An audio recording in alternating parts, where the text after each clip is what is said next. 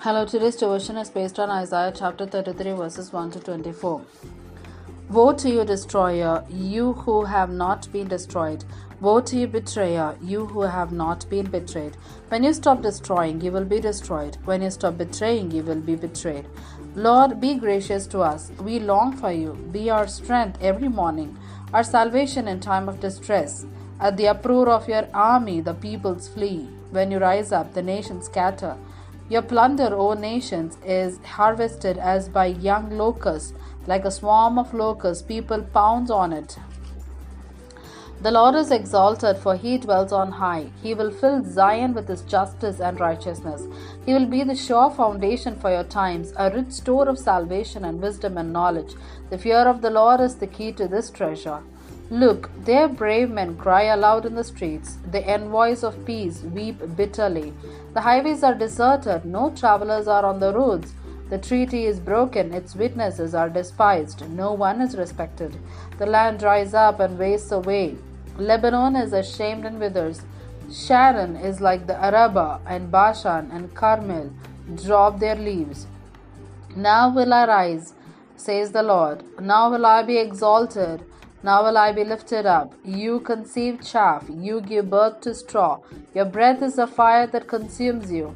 The peoples will be burned to ashes. Like cut thorn bushes, they will be set ablaze. You who are far away, hear what I have done.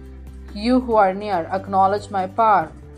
The sinners in Zion are terrified. Trembling grips the godless. Who of us can dwell with the consuming fire? Who of us can dwell with the everlasting burning? Those who walk righteously and speak what is right, who reject gain from extortion and keep their hands from accepting bribes, who stops their ears against plots of murder and shut their eyes against contemplating evil. They are the ones who will dwell on the heights, whose refuge will be the mountain fortress. Their bread will be supplied and water will not fail them. Your eyes will see the king in his beauty and view a land that stretches afar. In your thoughts you will ponder the former terror. Where is that chief officer? Where is the one who took the revenue? Where is the officer in charge of the towers? You will see those arrogant people no more, people whose speech is obscure, whose language is strange and incomprehensible. Look on Zion, the city of our festivals. Your eyes will see Jerusalem, a peaceful adobe, a tent that will not be moved. Its stakes will never be pulled up, nor any of its ropes broken. There the Lord will be our mighty one. It will be like a place of broad rivers and streams. No galley with oars will ride them. No mighty ship will sail them. For the Lord is our judge. The Lord is our lawgiver. The Lord is our king. It is he who will save us.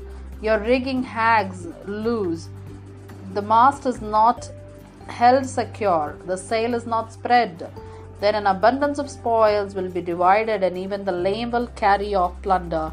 No one living in Zion will say, I am ill, and the sins of those who dwell there will be forgiven.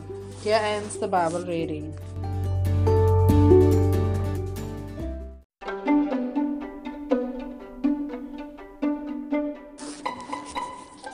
Know your God personally. Beyond listening to sermons and reading the Bible, how do you know and relate to God? Who is He to you?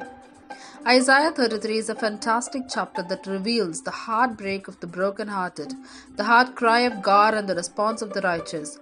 For our devotion today, we will primarily focus on Isaiah chapter 33 verses 22, which gives 4 characteristics of God, which mean as the foundation of God's revelation to the people of Israel. God is our first one, judge; second, lawgiver; third, king; fourth, Savior. The lesson we learn today is God should not be a name found in the pages of Scripture, but should be our personal God. 2 lessons for today. First one, do you declare His name and His power in your daily prayer with assurance and faith? He is my judge, my lawgiver, my king, and my Savior. Second, do you believe that God personally is mindful of you intricately and will reveal His power in your life? The difference between a man with facts and no faith versus a man of faith that is factual is this. The first knows but never aligns his life to the boss. The man is his own boss but only verbally declares God's name. The second type is one who has made God his boss, and everything that is said, done, thought, planned, and spoken is seen through the eyes of the judge, lawgiver, king, and savior. Today we have many knowledgeable churchgoers, very few faithful disciples of Jesus Christ, and the faith walking Christians are conquerors, honest in their struggles and sincere in their prayers. It is better to be an honest Christian who cries in prayer than a hypocrite who may seem to have it all. Who is the master of your decisions and actions? Are you so God conscious that the filter over your eyes, lips, and heart are sealed with the Bible? Look unto Him alone, always. Amen.